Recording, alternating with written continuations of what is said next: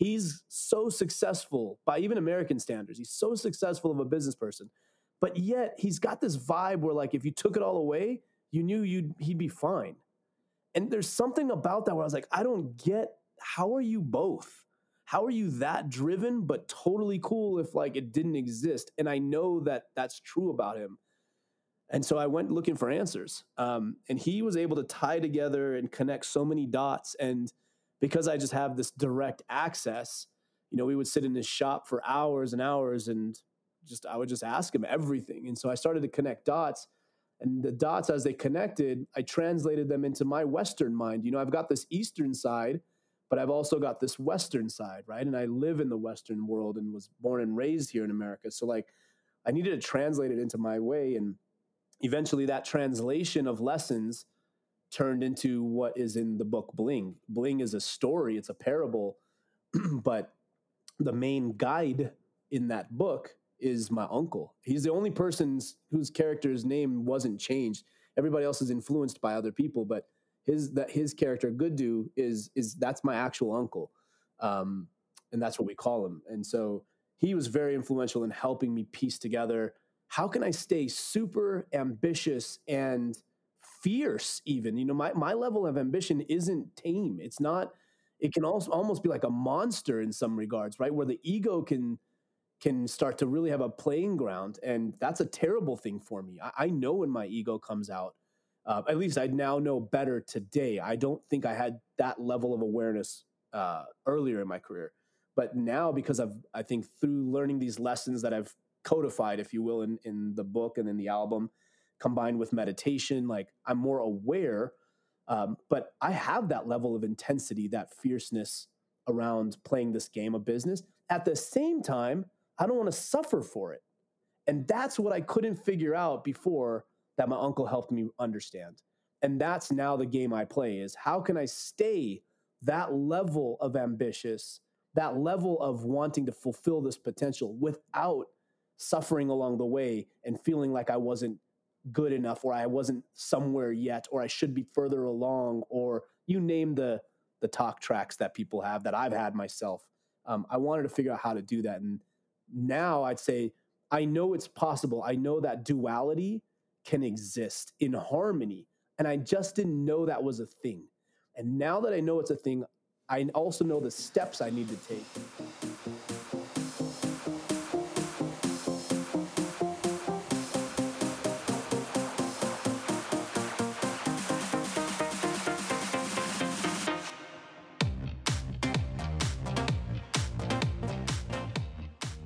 You're listening to the Maximum Enthusiasm Podcast, the exploration of life fully optimized with Megan Hotman.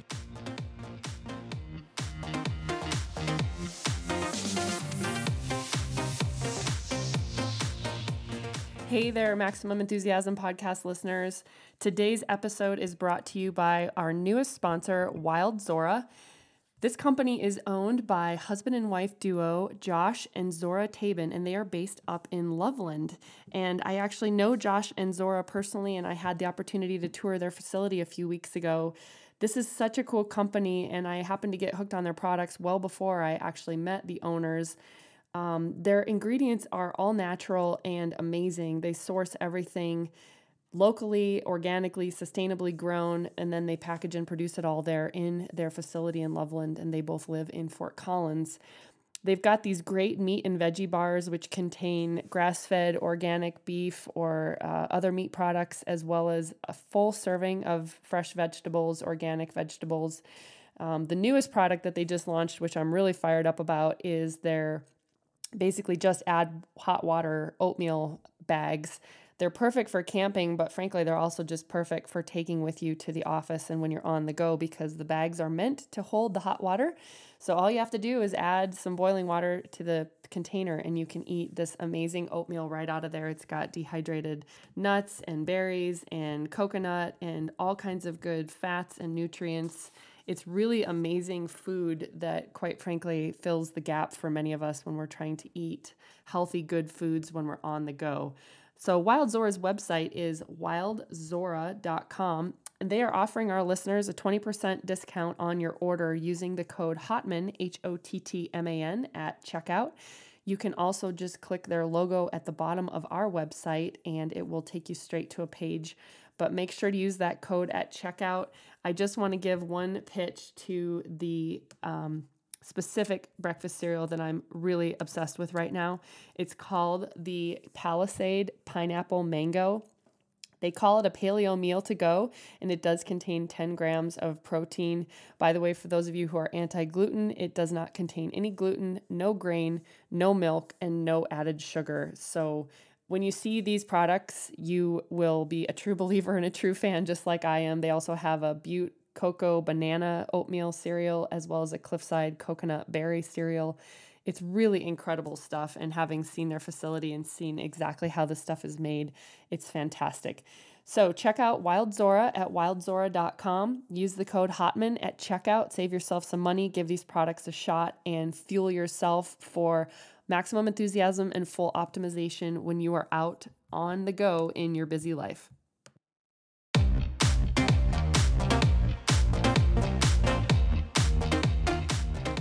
Hey friends, welcome back to the Maximum Enthusiasm Podcast.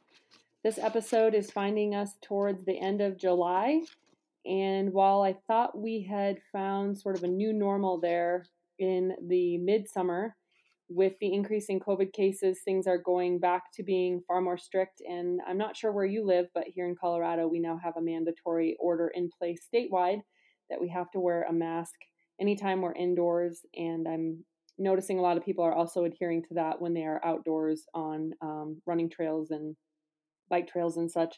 So you can definitely feel that people are hunkering back down a bit and taking this far more seriously, I think, than perhaps they were in months past. So the upside is that it's still in the middle of the summer, and this is hands down my favorite time of the year. And I'm just loving the warm temperatures, the long hours, the outside recreation opportunities and possibilities, which are limitless and endless here in Colorado. I signed up for the Leadville 200,000 foot elevation challenge back in June, which means I committed to trying to ride 100,000 feet of elevation gain and also run 100,000 feet of elevation gain. And while I am nearly there on the riding goal, I have only accomplished about 8% of the running goal.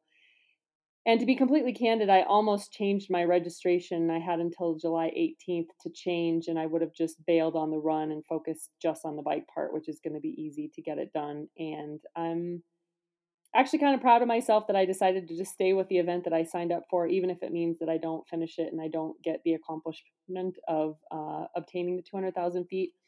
I decided that the challenge itself has been what really has given me some motivation and some structure in my training, and that it wasn't as much about the finishing or the doing. And so I'm very much enjoying that challenge.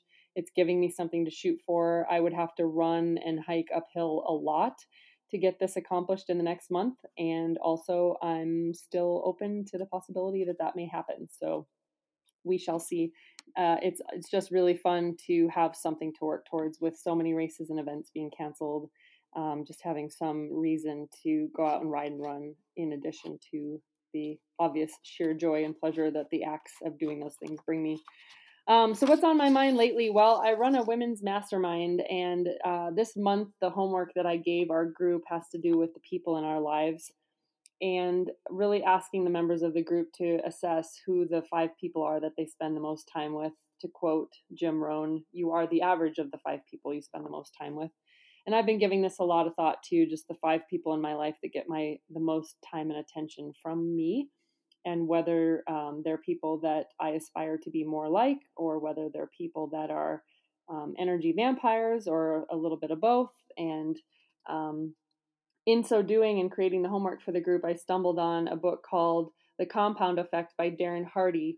And he cites a statistic where he says, according to research by social psychologist Dr. David McClelland of Harvard, the people you habitually associate with determine as much as 95% of your success or failure in life, which is quite significant. I think we can all recall our parents telling us to choose our friends wisely as we were growing up. Obviously, that still holds true for us in adulthood as well.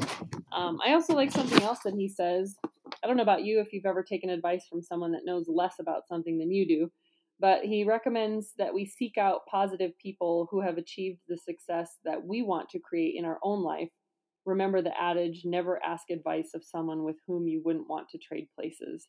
And that one has also really resonated and landed with me as I look closely at the circles of amazing friends that I have and the people in my life, and evaluate some relationships that have just actually come to conclusion in recent days and weeks, and perhaps why those relationships weren't good for me or weren't meant to be in my life.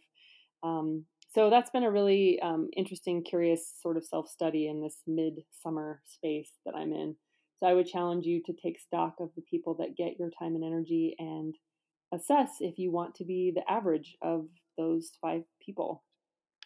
With that, I'm just going to totally transition in a very non-logical way, which is to say that the guest of today's episode, my friend Andy Seth, fellow entrepreneur, total rock star. I've met him through Entrepreneurs Organization, EO, a group I've belonged to here in Colorado since 2015. By the way, if you own a business and you are an entrepreneur, I highly recommend that you check out EO Accelerator. I was a member of that program for 3 years and then graduated into EO a couple years ago. It is an absolutely amazing organization of people with incredible stories and backgrounds, and it's really, really fun to be surrounded by other business owners, people tackling the same challenges in very different industries and fields. And the organization has especially provided a ton of support and community during COVID, when this crazy virus has attacked small businesses in strange and unpredictable ways. And as Andy alludes to in his episode, some of us are very lucky that our industries have not been negatively affected by COVID. And in fact, some of us have been in industries that are benefiting from these new and crazy times. But here's the thing about Andy. He is just a total dynamo, and he wrote this book in 5 or 7 days, I think. It's called Bling. He also then produced an album with songs that correlate to the chapters of the book. The songs are fantastic. You can find him on Spotify at A-Love. You can find his book Bling by Andy Seth anywhere that you buy your books. Also check him out on andyseth.com. We talk a little bit about his history. I learned some very new things about him that I did not know.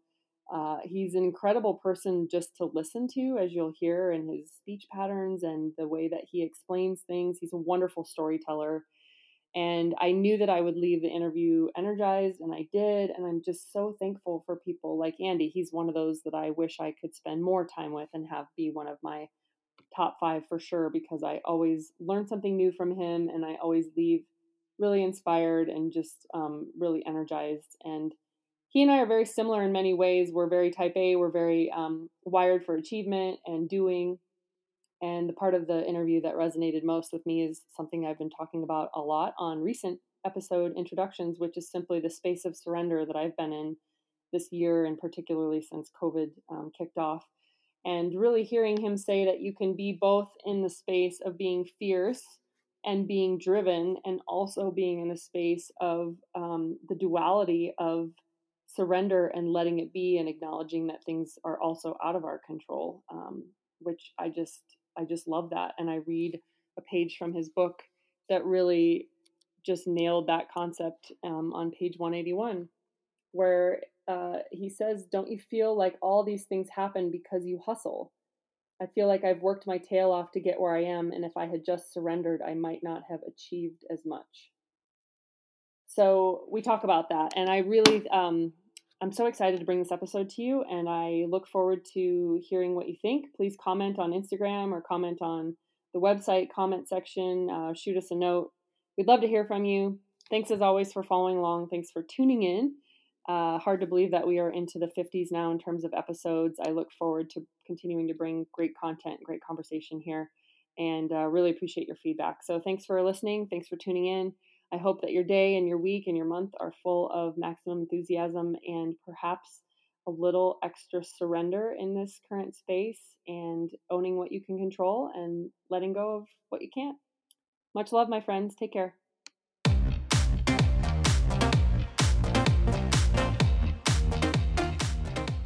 While you're saying this, okay, go ahead. Yeah, there's probably other little things that are like cool. I produced music for a Pepsi ad. Unbelievable.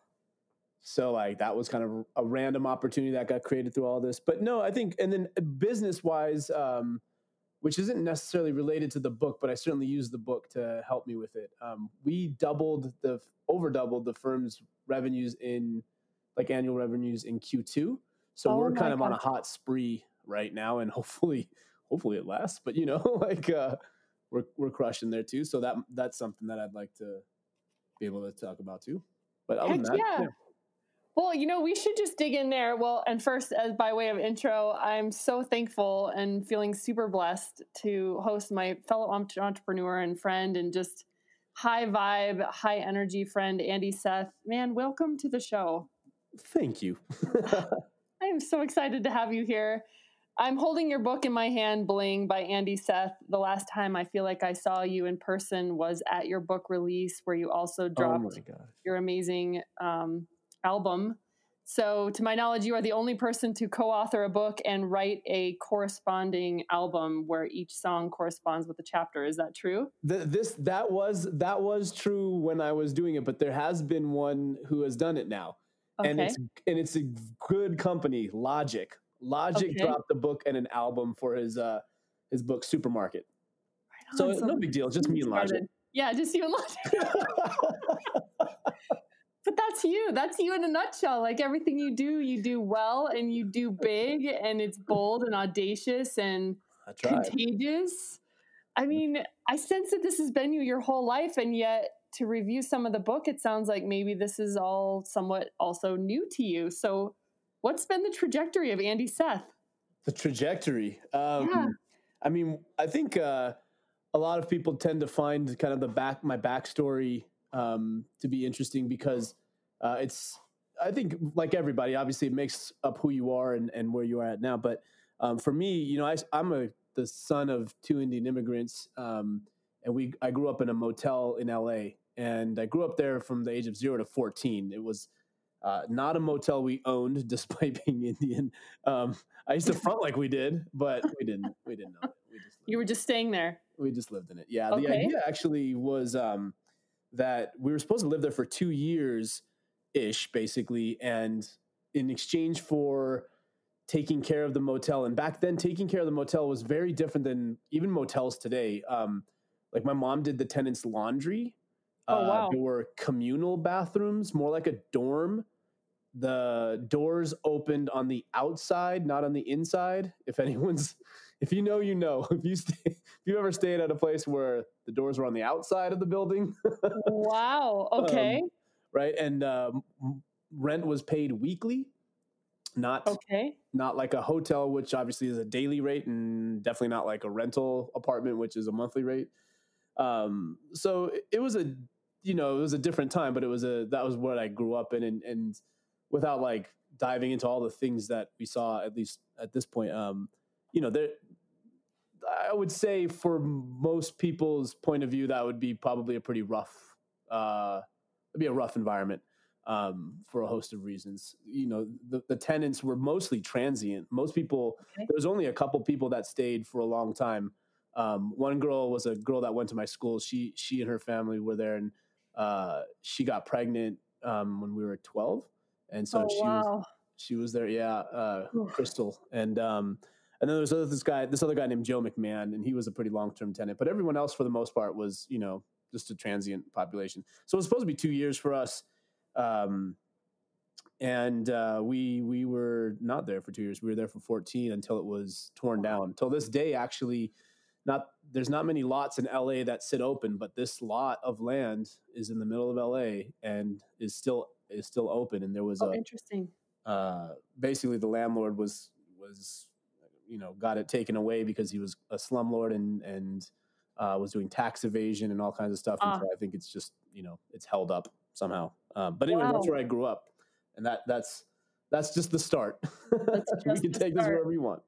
Well, I mean, it's interesting because you said the comment, most people would think that that's a relatively rough way to grow up. And yet I sense that the next thing you were going to say was that actually there were parts of it that you enjoyed or that were wonderful. So what was the upside to this upbringing? Yeah, that was very intuitive. I say that because, well, for a long time I was really embarrassed about living there, and so no one really knew. Even when I was growing up, I didn't have like friends come over. I mean, what like it'd be weird. Like, what was my dad gonna do? Charge him rent? Like, what? Like, there was no the people didn't come over, and into adulthood, I never really talked about it because it was, like I said, embarrassing. And then when I started to share it, I mean, was just tell people like matter of factly.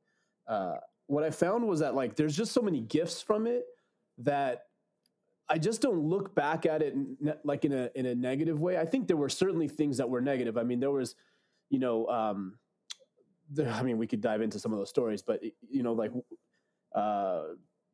somebody tried to like basically burn our place down, and it was Oh no. like my mom caught the gasoline that was poured before it was lit. I mean, it was like it was like really bad stuff. But the gifts that came out of it were, I think, probably indicative of a lot of immigrant families for sure. Just because you know you're in a new country from like a parent standpoint, and you're as a kid you're growing up without. I was growing up not without like the kind of guidance that maybe I can provide to my kids now. And so with that, there was a lot of freedom because there wasn't like anyone, my parents weren't able to tell me like, here's what you need to go do. They weren't prescriptive. And so as a result, I could actually kind of come up with things on my own. And, you know, like an example would be since we're both entrepreneurs, my first business, if you will, like it was a non-tax paying business, was at 10. You know, my first tax paying business was at 13. So I went legit by the time I was 13, but wow. You know, I was 10 and that was the year after we declared bankruptcy. So not only were we living in the motel, but we also went through a bankruptcy. And so the year after that is when I first started my like first hustle.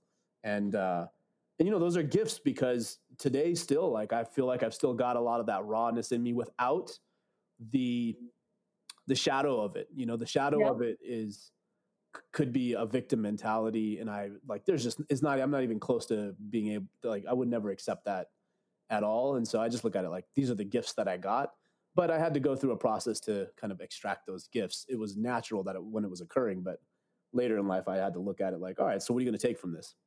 Right. Well, and now you've got my interest peaked. What was the first business? So there was what I thought was a factory, but I think in hindsight, it was a commercial printer. And they had there was a business basically near where I lived, and they had this chained up back area with their garage, with their garbage. There was their dumpster was back there. And so I hopped the fence one day and just, I don't know, I was just dumpster diving. Dumpster diving is kind of interesting, like sidebar here, but I'd seen my dad do it once. And well, specifically, we had a telephone with an answering machine. It was a Panasonic with this answering machine. And I remember walking into our room and the motel room, and I was like, "Where do we get this?" And Mom was like, "Oh, you know, Dad got it." And I was like, "There's no way, like, we didn't have any money for something like that extravagant." I was like, "How did he get it?" And she told me that he had actually found it in the dumpster. Oh wow! And cleaned it up, and it wasn't working, but took it back to a store that carried it and returned it. Gotcha. And exchanged it. And like, that sucks. That's kind of a not very nice thing to do. But at the same time, like, it taught me, like what's the expression? Somebody's trash is another man's treasure or something like that. Absolutely. Yeah. Yep. So for me, going into a dumpster was like kind of gross, but at the same time, I was curious. Like, I wasn't quite as scared of it as if I asked my little kids to go in a dumpster right now. Like, ew, papa. Right. But, so I hopped the fence, and inside there were sheets and sheets of printouts, and I found these. Oh wow! These stickers, and there were stickers of like skate and surf brands like TNC and Varney, stuff that was cool. Yeah, stuff that was cool. And so I went back. I took a backpack, I shoved a bunch of them in my bag, and what I did was I cut out what was basically like the ones that looked messed up. You know, they were basically reject runs, right? Gotcha. And so I cut out the ones that looked messed up. I cut then the stickers that were good and kind of packed them up, and I would just sell them for $0.25 a piece or $5 for $1. And that was my hustle. So then at school, I started selling these, and like it kind of took off because there were stickers everywhere, right? It was like all over book covers and the lockers. Like stickers were a thing. They were. And, so I had a couple other little friends that were like, yo, hook me up. And I was like, all right, well, just split it with me. That's so good. Yeah, Salesforce. I love it. Back then, already building your team. Yeah, right. and I was like, all right, well, just split it with me. Here's the, I had a zero cost basis. Right. So I was like, yeah, you slang them and you give me 50%, and I'll take the other 50%. Amazing.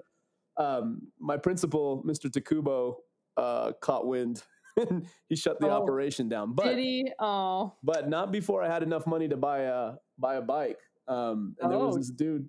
This is like such old stories, but it's fun to tell you about this. There was this dude in our neighborhood. His name was Del. You ever hear of this old hip hop artist named Del the Funky Homo Sapien? No, but I'm Googling it right now. So he wasn't Del the Funky Homo Sapien, but his name was Del. So we used to call him Funky. And so Funky came by one day right around this time and was like, yo, you want to buy this bike? And I was like, how much? He's like, $10. I was like, bet, I got $10. So I gave him $10. In hindsight, it was obviously stolen. I didn't know it was hot, but why would Funky have a bike for $10 all of a sudden? But I took that bike and I was 10 and I'd used the money. I mean, I had more money than $10, but I had used some of that sticker money, bought the bike. And there was this lady up on 243rd Street, up this big hill. And she used to have, like, outside of her garage, she would run the paper routes. So all the people would come that had paper routes, come over, do all the folding of papers, rubber band them, and then, put them into the bag. And so I rolled up and was like, hey, can I get a route? And she was like, well, we could test you out and see if you can do it. So she gave me a test for, I think it was like a week. And I was able to go create new starts. Starts mean like go door to door, see if people want to start getting a newspaper. And the first month that you collect money was supposed to like go to the paper route folks. But I don't know. I think either I pocketed 100% of it or some of it. Like it was cash. Nobody knew. It wasn't like they had PayPal and Venmo. Right. So like, and then, so I had a couple starts and so she gave me a route. And so I had a paper route and my mom used to help me on Wednesdays and Sundays because those were like really fat papers. And so that was like, how I started kind of building up a little bit more. And then by the time I was 13, I had enough money to buy records. This record store had opened up in my neighborhood called Funky Town Records, unrelated to Funky. Okay. Funky Town opened up. And so I had enough money to start buying records. I would do turntable rentals. And that kind of like, there's a lot that went into that, but that's what launched the DJ career. But yeah, that's kind of the true start. Like on LinkedIn, it would probably start with the DJ part of it. But the true start that you're hearing is actually how I got started. So good. And that's funny because that's a perfect segue to when I remember first meeting you, and I'm sure we'd met just in passing prior, but it was at an EO entrepreneurs organization. We're both members of this wonderful organization of entrepreneurs, and we're up at Devil's Thumb Ranch. And next thing I know, you are the DJ for the after hours event. And it was like, oh my God, this guy is amazing. Like, I want to be at every dance party ever that he is playing music at. It's so good. Thank you. So good. A bunch of entrepreneurs just getting their dance on, and you're just throwing down all these sweet jams from your iPhone, and it was so good. I got to be around this guy more. That was fun. I just got a set of turntables again. It's been I retired when I was 22, and I sold my decks. Unfortunately, I sold all my crates of record but one. Oh. Can you imagine having those right now? You must have been really done with it if that was your headspace.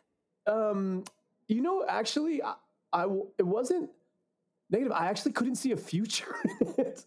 I couldn't see a future in it. I didn't know there was going to be like the likes of Tiesto, like. Yes, true. I was like, well, look, I'm headlining 6 nights. I was a freshman in college, headlining 6 nights a week, doing promotions. Holy so moly. I was getting a cut of the door of the bar. Like I had mixtapes that I was selling. Like I was doing everything in my view that I knew to do as a DJ. I didn't have any other view other than that. And that is such an amazing life lesson, because how much do we just get limited by our exposure? this is the vision I have because that's as far as I can see.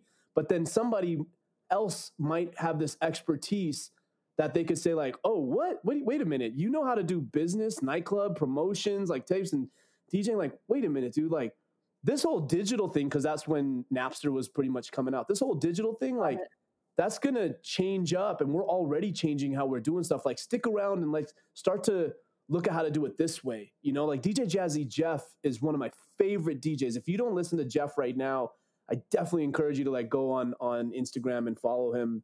Okay. But DJ Jazzy Jeff is, you know, one of the most famous DJ names of all time. Yeah. He's been around a while. Right? He still rocks. And what he did was he took all the stuff we learned on vinyl and just completely upped his game on digital.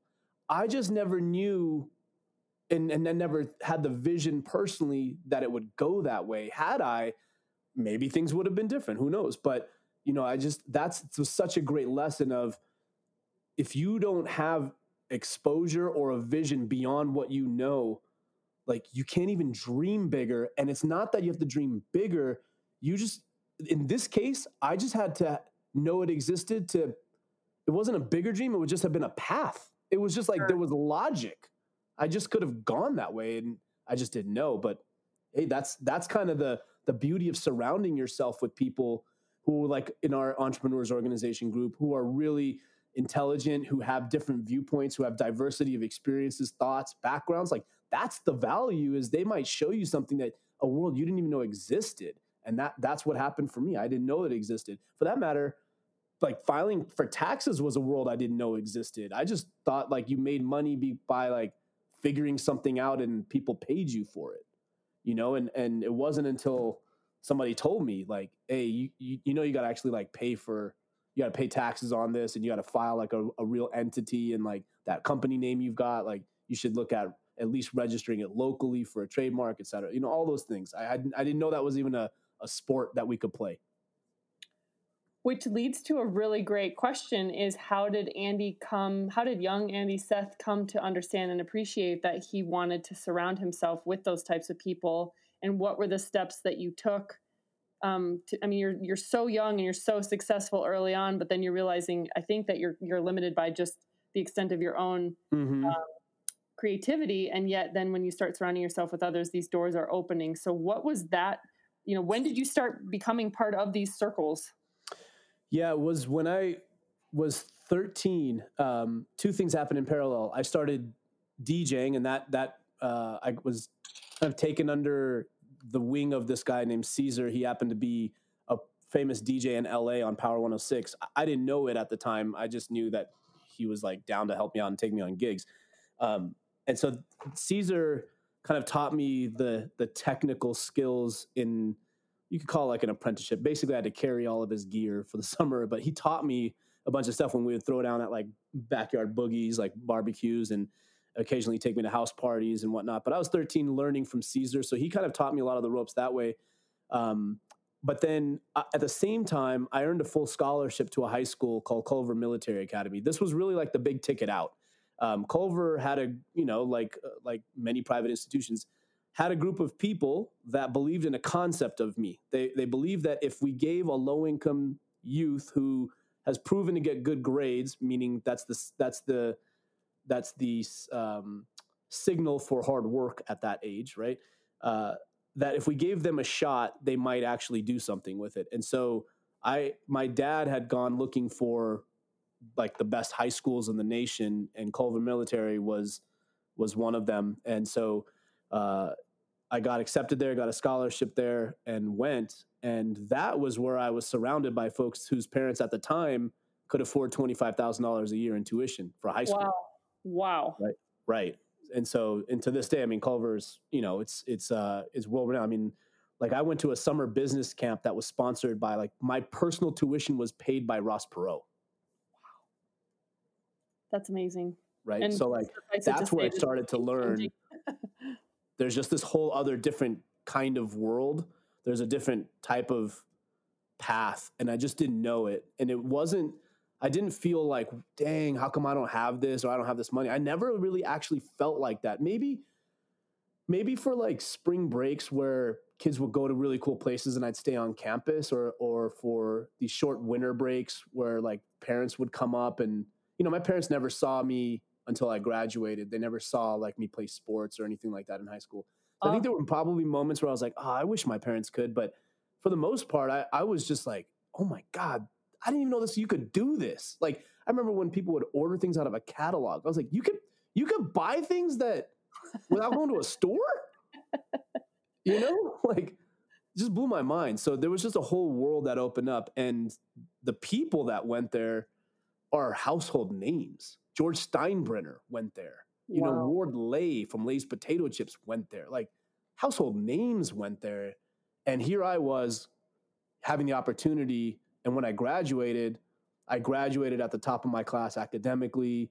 I graduated squadron commander, which is the second highest rank, but runs the cavalry. And the cavalry was like the most prestigious. We ride in like presidential inaugurals. I was a 3-sport varsity athlete for 4 years. Like, I had taken full advantage. And as a result, like, so many people came to say, like, what can we do for you now? Because I was exactly what they invested in. Right? When they put scholarships together, this is exactly the story they want. And it tells you now why, like, I'm so passionate about the work that I've done to help low-income kids go to college. Big time, which I know can't wait to talk about. Mm-hmm. Well, and maybe that's the perfect segue, is having been the recipient of what you now do. I mean, this is what lights your fire on a day-to-day basis with your agency and the work you do. So let's talk about that. So you run an agency called Flow, mm-hmm. and how do you describe what Flow does? So Flow is a branding, content marketing, and customer service outsourcing business. But when I founded it because I had sold my wealth management business and felt like I needed to work on a social problem. And for years and years, I had been helping low-income kids go to college on scholarship through 2 nonprofits. One is a school called KIPP Schools, KIPP. I was the board chair for Colorado and for 5-6 years almost, and expanded that into multiple campuses throughout the state. And then also Minds Matter, where we have, I think, 16 chapters now nationwide, but I was the what we'd call executive director and then board chair there for what's been now 14 years, I believe. Wow. And so I've helped a lot of low-income kids go to college, but there's more that were not going to college. And the opportunities for them were so bad that I kept looking at it like, what are you going to do about this problem? Like, if I look at my giving as a portfolio, what's going to be part of my portfolio for the kids not going to college? Because it's not like they lack the aptitude or the ambition. Maybe some, but there's no difference in that population versus, a higher income population. There's always going to be kids that have ambition and don't have ambition, regardless of whether they have money or not. Right. And I just wasn't doing anything. And I was like, I really want to work on this problem. And I had come up with this apprenticeship idea because I knew about it from Swiss banking. The Swiss are amazing at their apprenticeships. And it has nothing to do with low-income youth, but it does have to do with youth. They have apprenticeships for 16-year-olds to go into banking, and it's all very organized, et cetera. And I was like, why don't we have that in America? Apprenticeships are like blue-collar jobs, but why don't we have these? I mean, Swiss banking is world famous. Right. Like, why don't we have apprenticeships like that? And so I just started looking at what jobs are in the economy that were going unfilled. Colorado publishes a report called the Colorado Pipeline Report every year, and they say, here's the top jobs in our economy that are going unfilled. Here's what's required to get them. And so it was like, I just looked at that and I was like, okay, number 1, coders. Number 2, tech salespeople.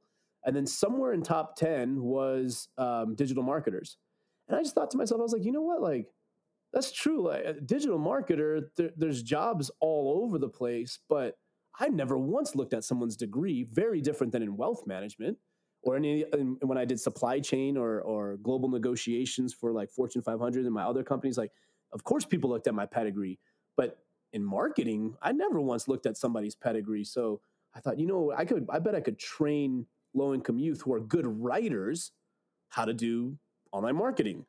And they need a job, though, because apprenticeships require that they get paid. So how am I going to make money on this? And so I had to start coming up with the 2-trick pony. Like, all right, I've got the why. I want to create apprenticeships for low-income youth. Now is the how am I going to do that? How am I going to make money?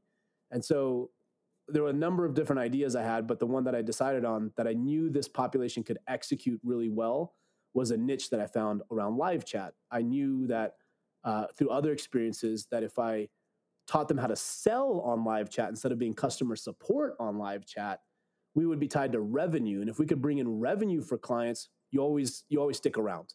It's when you're an operational expense that people will potentially cut you. But if you're tied to their revenue, right? Like, as long as you're delivering, they're going to keep you around. And I knew I could teach them how to do sales on chat. And so we launched as a live chat division, expanded that into live chat and then text. Then we took on full outsourcing of email, live chat, and text, no phones. And then we added content marketing and branding because that's what other clients were looking for. And so, yeah, that's how the agency evolved. But the interesting thing is we started with why, like truly. But when you start with a why, I literally had no way of knowing how to make money. I had to figure out how to make money off my why. But wouldn't you say for those listening that the why will always get you there? Yeah, I think like if you're either starting a business or you're trying to reinvent your why, I think that there's a good shortcut that I learned about that I would encourage people to look at. It's called the 9 Whys. I don't even know if I've written an article on this, but if I haven't, I need to. But have you ever come across that, Megan? The 9 Whys? Not. No. The 9 Whys was a tool introduced to me by another EOer out of LA named Jamie Doherty. And it's basically all the different reasons why you might have some purpose consolidated into 9 statements.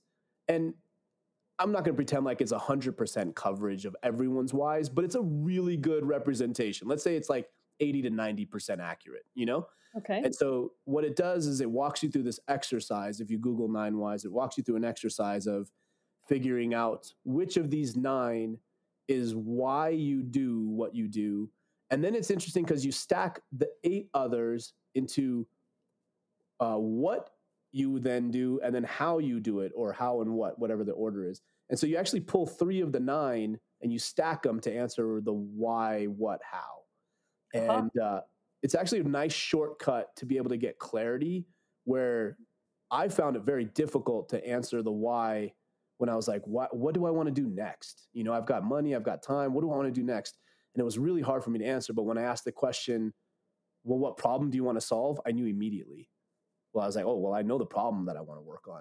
And so that, to me, like that 9 Whys is a nice mechanism for somebody to be able to shortcut and find like, what is your why? And then I think things do lead from that. But I think it's important to have really good clarity on the why in a way that leads to those results. I think sometimes people can get lost in that whole exploration and might come out with a too obscure of a why. Sure. You know, like to make the world a better place. Like, all right, cool. But like, now what? Like, that's the complicated part. And so getting it boiled down into statements that are more, I think, grounded, but still lets you dream is really useful as a tool. If it's only the dream, it's hard to go and implement. And if it's only tactical, it's probably not a big enough dream. Right. Great advice. Thanks for that. That's super helpful.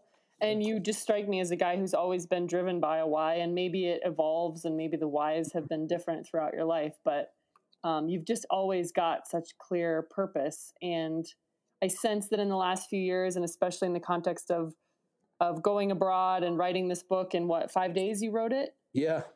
Yeah. So, you know, like that was a different chapter of your life, right? Like something happened, something magical there. There was a transition space in your life, and now you're living this new purpose-driven life that's different than even Andy like 2 years ago. So, yeah. So what happened, and what do you want to drop on us right now? Like, what is your current fixation, obsession, belief, foundation? Where are you at right now?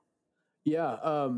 So what happened was, after selling the last business, that was just straight up the most amount of money I had. And it was the first time where I didn't have to have something lined up.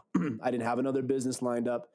And it was super cliche, but I fell into this mindset of, I don't really have like this new purpose lined up.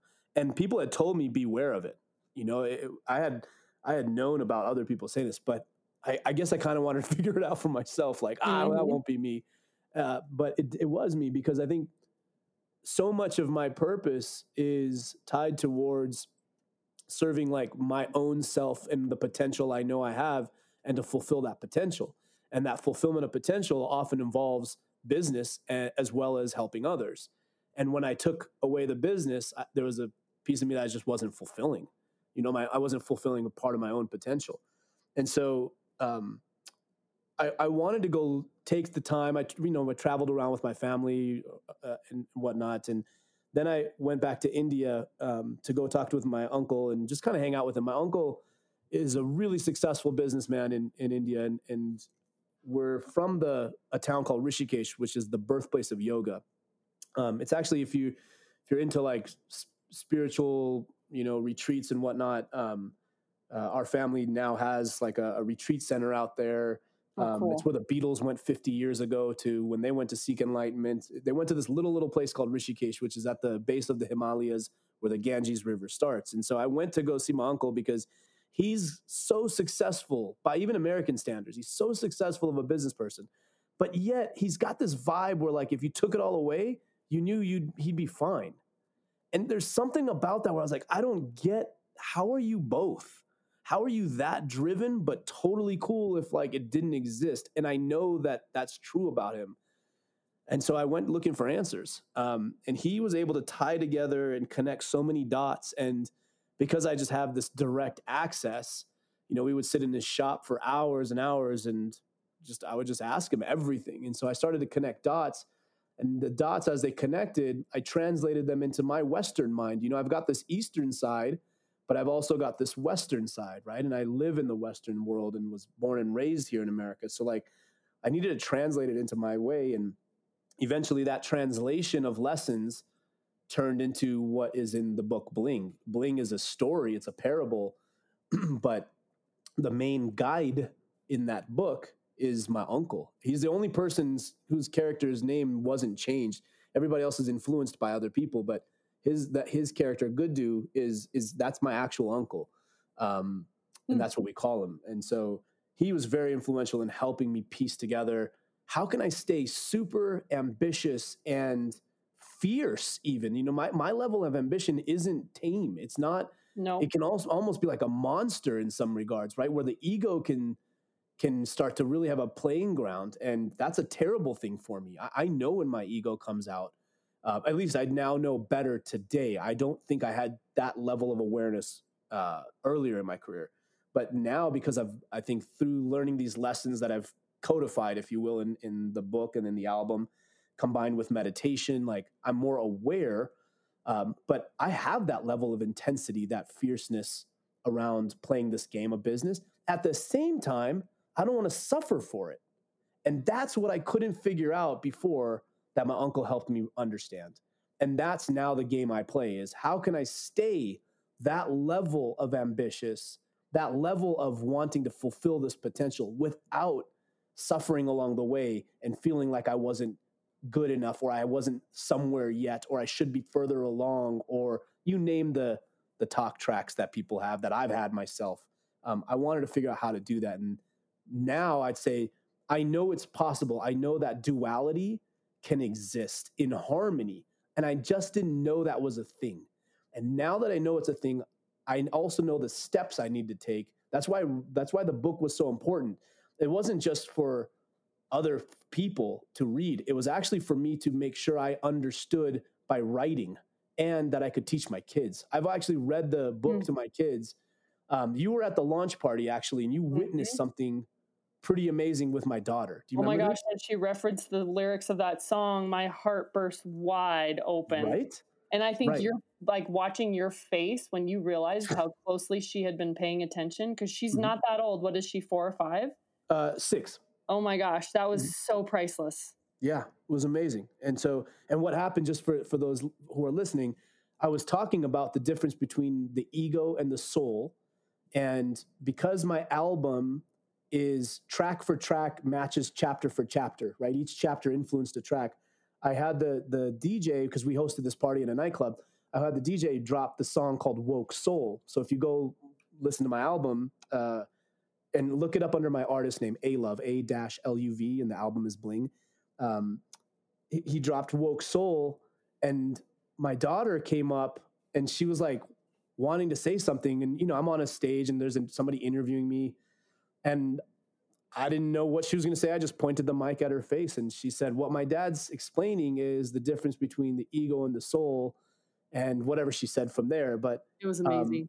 Right. I was blown away, because that's how clear the message is. One of the like, I guess, greatest compliments that people give me on the reviews, and I read every review like on Amazon, is how simple and approachable the message is.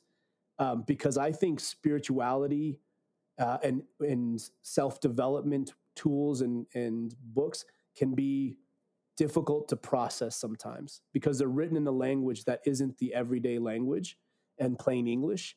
And if you understand that language, you can grasp the concepts. But when I wrote this, it was written in a way, both musically as well as literally, that a 6-year-old could process it. My 4-year-old even knows all the lyrics. They know the lyrics to all the songs by heart. Amazing. And what's great about that is music is easier to recall, right? Like if you think, I know both of us vibe on hip hop, right? Like how many hip hop lyrics do we know from however many decades ago? Way back. Right? It's still in the head. Yep. Could recite it word for word.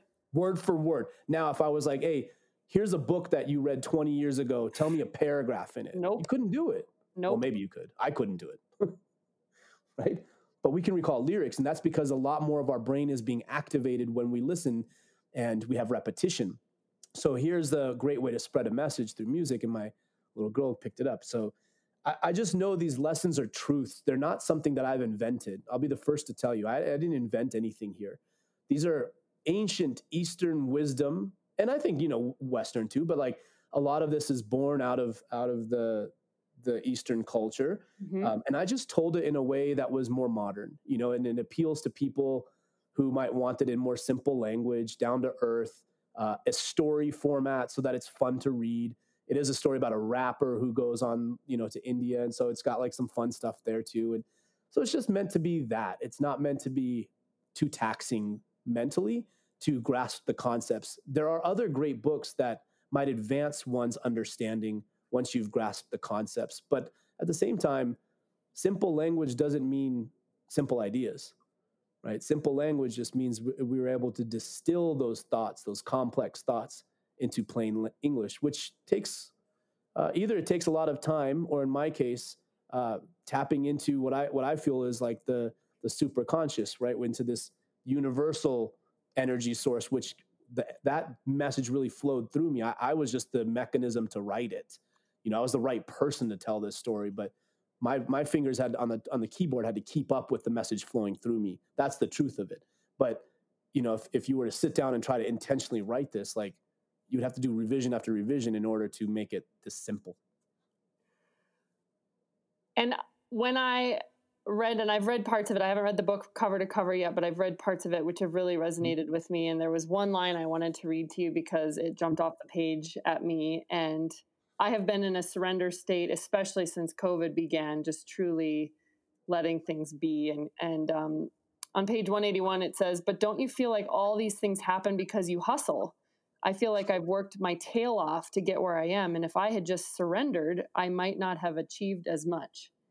And to your point earlier, this duality, how are you now managing to both hustle and surrender? Because I feel like you are demonstrating it and embodying it and exemplifying it so well.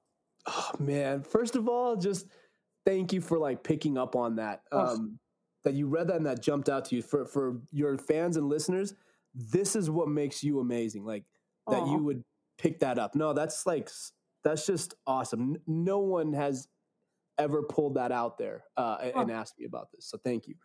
Yeah.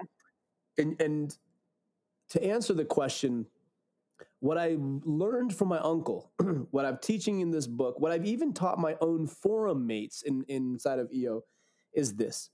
We know that we only can control certain variables, right? And then we don't control the outcome. We know that intellectually, but I don't think that we truly live to that. And what I mean is, if you had a formula that said A plus B plus C are variables you control equals X, A plus B plus C equals X, we act like we control X. We say, well, if I do these three things, here's the expected outcome. That's all day long. Like, think about it from a business standpoint. We do it literally all day long. But here's the truth of it. The formula is A plus B plus C, the things you control, plus GHK, Right. which are out of our control, equals Z. And so those three other variables might be microeconomic, macroeconomic, universal forces that we have no control over. And they're not going to equal X. If they're going to equal Z, but our job is to be relentless about what we control and to know that the outcome, we don't. That's what surrender the outcome means. It doesn't mean, well, just let me ride this wave of life and see where it takes me without any effort. And let me just enjoy, GHK variables. No, that means A, B, and C, you've got to go and just absolutely own for yourself. And that takes a tremendous amount of discipline and channeling, concentration of effort, right? That's why I write and talk so much about flow state, because flow state is a high degree of concentration towards a particular goal. Even the meditation I teach is goal-oriented. One of the things I found about meditation that was so complicated was I could never go from 1,000 thoughts to 0. I tried meditating for years and I couldn't get it to 0. And then my uncle introduced me to this other way of meditating that was a goal-based meditation. And I found that this is actually, it's taught by many people. I just hadn't been exposed to it. And this goal-based meditation goes from 1,000 to 1 thought. And all I needed was the 1. 1 to 0 was infinitely more difficult, but 1,000 to 1 I could handle. That makes And total so, like, when I have the guided meditation that's like on my website for people to use and download, it's free, by the way. That's what I'm teaching in there is what's this goal-based meditation? Because I could vibe on the goal. I just can't get to 0 that easily. Now, after all that practice, now I can get into no thought. But what a complete difference in mastery. And so anyways, that's when I talk about like surrender the outcome. It's just to know the fact. It's to know the fact that there are variables you control and to actually feel that. And that's the difference. We intellectualize this and know it. Yeah, I know I don't control everything, but yet we still act and make plans as if we do. The real question is, can you do all the work not knowing the outcome, and whatever does happen, you're cool with? That's the trick. Are you cool with whatever happens, given what you did? Right? That's the trick. If you didn't put in your best effort and some outcome happened, maybe it was due to you, but maybe it wasn't. How many times have I been the beneficiary of good luck and fortune? Plenty. How many times have I been the beneficiary of hard work? Plenty. Right? Like, they both exist. There's not either or. So that's what I mean by being able to surrender an outcome, but at the same time being so ambitious under what you control. Is that what you meant when you said your uncle has this vibe that if you took it all away, he'd be totally good? Yep. That was it. That's exactly the click. He just, that's exactly it. He's like, look, if somehow that got taken away, maybe I did something wrong. Maybe it's just some universe forces. Right now, COVID is, if there's not a more prime example of universal forces at work, right? Like, Totally. None of us did anything to quote unquote deserve this. And for me, my business has doubled during COVID. In annual revenues, we've over doubled. Have I deserved that? Well, I could say like, yeah, look at all these smart things I did. I did some smart things, but I also am in a business that benefited when people had to move more of their business online. Right. That's good fortune. Right? And the reverse is true too. And so that, yeah, from my uncle, he just has that. And he's come from nothing. So he's also completely at peace with, yeah, I know what that's like. I'm not scared of it. I'm also not scared of, being poor. Like, I'm not saying I'm going to make decisions that get there. I don't risk things to get there. But like, financially poor is, it's actually not that big of a deal. I don't lose what my capabilities are. Right. If that's what happened, that's what happened. And I've had swings. It's not like I haven't gone through major swings too. So like, yeah, that's what my uncle has. He just emanates that vibe. I so appreciate this message at this particular point in time, because I'm coming off of a period of time where people would have described me as intense, and I'm starting to get a lot of feedback from people saying something in you has shifted. You're a lot more relaxed. You're a lot more calm. You're a lot more compassionate. And it's what you said earlier, like, I'm still fierce. The drive is still red hot. I'm just not forcing it. There's more surrender and less vigor. And I feel like that's where you've been too. And the things that are meant for us more easily and more readily find us in that space, don't they? Mm-hmm. Yeah. And let me ask, I'm curious, have you found something that's kind of come your way that you weren't actively working for? 100%. 100%.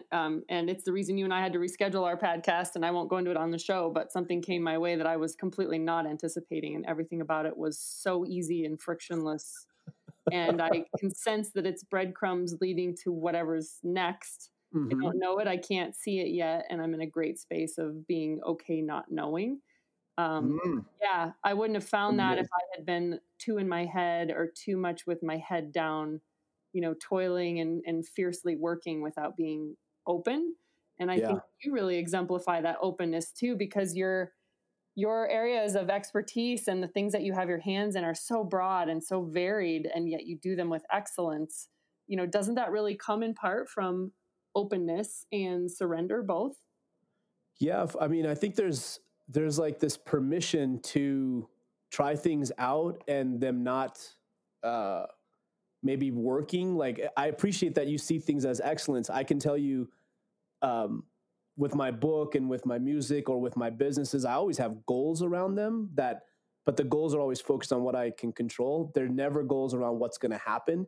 And what a test to being able to experiment by putting out your creativity, right? Business is creativity. Your job is creativity. For me, a new channel of creativity was writing and producing music. And I have no idea how those are going to hit. Yeah, you can't control it. Like you said, people may love it or hate it, and you have no control over that. Right, totally. And what's cool is in this digital world now, we get a lot of data and feedback as to how it's working.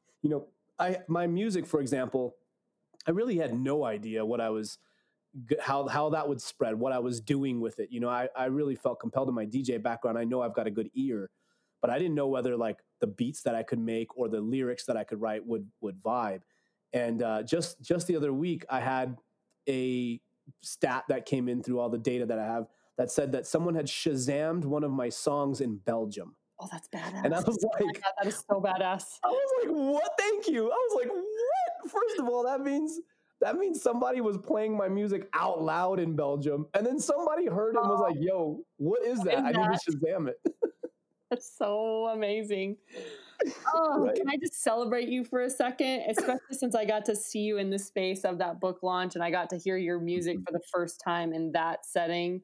Yeah. Watching you listen to it with your wife and your kids there, and you were surrounded by your closest peeps. And man, just how victorious, and just I'm so happy for you. And I'm sure there was so much fear and trepidation and all this, and then you just at the same time gave yourself permission to try it, and as you said, experiment. And what an amazing thing has come from it. Thank you. Yeah, you saw something that I never ever imagined that would happen. When we aired the single that dropped that day, it was the final single and the whole album aired, and it was a song that I wrote. It's called Union, and union is the literal translation of the word yoga. Yoga means union. And it was about bringing people together, helping others. And I did a little flex on there, wrote some parts, the bridge and the hook in Spanish, have a beautiful Cuban singer on there, rapper, et cetera. And so I dropped the song for everybody to hear in the music video, the lyric video. The video, and just seeing everyone's reaction. Like you saw me, like I was completely emotional. Like I had no idea that was coming. No idea. And for those listening, like basically, I full on teared up just watching people watch and listen to the music. And that's when that's one of those moments where I knew I didn't actually feel fear, because I've done a lot of inner work to not feel that kind of thing for creativity being put out. But I didn't realize the power of what it would make me feel after like having other people experiencing it. Like that's what blew me away. I just saw people and, just like experiencing the music. It wasn't like, people were, going crazy during the song. They were watching a lyric video and listening to music. But like that experience was so powerful for me, because this was something that channeled through me and is now channeling into other people. And here we are all experiencing this art form. Like that was just a beautiful moment that I'll have forever. Whether this spread or not spread was out of my control, as it is for many creatives. But I knew I'll always have that moment where it touched me to see how other people were experiencing something that came out, as through me. But like I said, I'm just the vehicle. Like this was the universal message. I just was the right delivery boy. Boy, did you ever deliver? Oh, did you ever deliver? Yeah, from your roots as a paper boy, literally. I'm definitely going to have links to all of your stuff, the book, the album, everything. But is there a place that people can go to watch that video? Is that on one of your websites? Yeah, the lyric videos are all on YouTube. Okay, so if you just look up any of the song names, or if you look up probably under Andy Seth, you can find that, or A-Love, A-L-U-V. You'll find all the lyric videos. And if you go to andyseth.com, like that's a really good central hub for everything. So Andy, as we wrap up, like what's on your nightstand right now? What are you reading? What's totally moving you? What's got you thinking? What do you want to share with people that's just really got you fired up? Yeah. I'm spending a lot of time on this concept of quantum learning, and basically looking at what are the things that I could learn about myself that would make quantum leaps in terms of progress and realizing this potential. And one of the things that's hit me really hard is a book called The Leadership Gap by Lolly Daskal. Have you by any chance read that? I have not. Or come across it? No. I'm a big fan of this TV show called Billions. And one of our mutual friends, Megan, told me, that's based on a real person named Lolly Daskal. And I was like, what?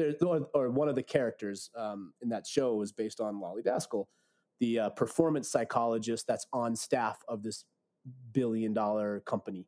Okay. And I was like, wait, she's a real person? So I went and Googled her. Sure enough. And she's written a book. Sure enough, buy the book. Oh my gosh. It's basically Jungian archetypes. If you looked back at like Carl Jung when he created the archetypes of people, it's taking Jungian archetypes and modernizing it for alpha people, specifically for alpha. It's like this high-performing person. Here's these 12 different archetypes of high performers and their shadow self. And the shadow self is what's revealing. The shadow, I'm not so interested in, and it's good information, only to self-identify when you look at here's all the good things. It's like, yay, that's nice, but I needed to find which of these resonates with me. And then when I've picked the archetype, okay, this is the one that I seem to be most like, or these combination of these two. What's the shadow self and how does that appear? And what's fascinated me is how much of those things have appeared. And I've looked at them and said, well, that's clearly my ego. But there's some things where I didn't even realize. I was like, oh my gosh, I didn't know that I was doing that. And I'll give you a quick example. Yes, please do. One of them is known as explorer exploiter. So an explorer has like the ability to kind of come up with a bunch of things, vision, be creative, et cetera, all those things. Can explore really well. But when people do something that would break my trust, I go into exploit mode. And exploit mode means I'm really intuitive. I'm really good with people. But when somebody breaks my trust, I start diving really deep into details and being like, well, did you do this? Did you do this? How about this? What about this? Like I dive really deep. And in business, I've watched myself do that over and over. I can fly at the visionary level and let people have trust. But the minute they break my trust, I dive right into every last iota of detail. And I don't need to do that. That's not actually the best tool. And so she offers up, here's better ways to deal with your shadow self. So Great book. Right on. Okay. The leadership gap. And I bet that pairs nicely with other, like Enneagram type work too, sort of taking that stuff all in conjunction with one another. Wow. Yeah. Great share. Thank you. How big is the team that you lead now at Flow and among all of your various organizations? We're 14 full-time employees at Flow. And then we have a number of contractors that work with us because we have like a whole writing staff that we source specifically for clients. So they're not on staff, they're contract writers. Sure. But there's a small company relatively, but for me, I think most entrepreneurs will agree, the smaller the size with the larger profit per head, the better. Yes, that is the objective. And you probably have a handful of apprentices working for you there at all times as well, I assume. That's right. Yeah, we have 2 graduating this fall. They'll both be making $40,000 plus. Amazing. And neither of them, both of them are low-income youth. They're 18 to 24 years old, and neither of them was in college or working when we found them. Amazing. And so what is the Flow organization website? Feelmeflow.com. Okay. Which, let me test your hip hop real quick. Oh boy. Can you recognize the song name? Feel Me Flow? Yeah. Dang it, I can't. No. Naughty by Nature. Oh God, I should have known that one. Oh geez, I'm totally fired as your friend now. Oh, shame on me. I love your reaction. I feel like I'm fired. I'm firing myself for not knowing. Oh man, I love Naughty by Nature. They're so good. Oh, Andy, thank you so much for your time and your inspiration and your energy. I just knew this was going to be so insightful, and it blew my expectations away. So thank you. I know. Thank you for the opportunity, and for everybody listening. Please, if you want to reach out, let me give you. Is it okay if I just give them a quick text number? Yes. Let me give you a text number, and it's 646. Hold on, let me find this thing. 646-495-9867, and just type the word "Feel Me Flow." 3 words, "Feel Me Flow." If you text that to me, the first 3 people that text me, I'll personally autograph and put in the mail a copy of my book to you. So 646-495-9867, and just text "Feel Me Flow," and I'll send it out to you. I love it. Thank you for offering that up. And your book also references a Facebook group that is a group that you're kind of growing and nurturing around the principles in the book and the meditation. So if people read your book, that's another way to get more involved with you, right? Perfect. Yep. Cool. Thanks, Andy. Thanks for making the world a better place. Thank you. Appreciate you. Have a good night. You too. Bye.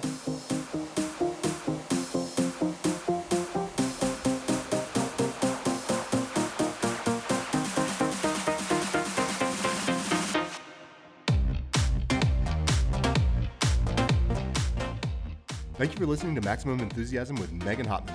Subscribe, check out our blog, and learn more at MaximumEnthusiasm.com.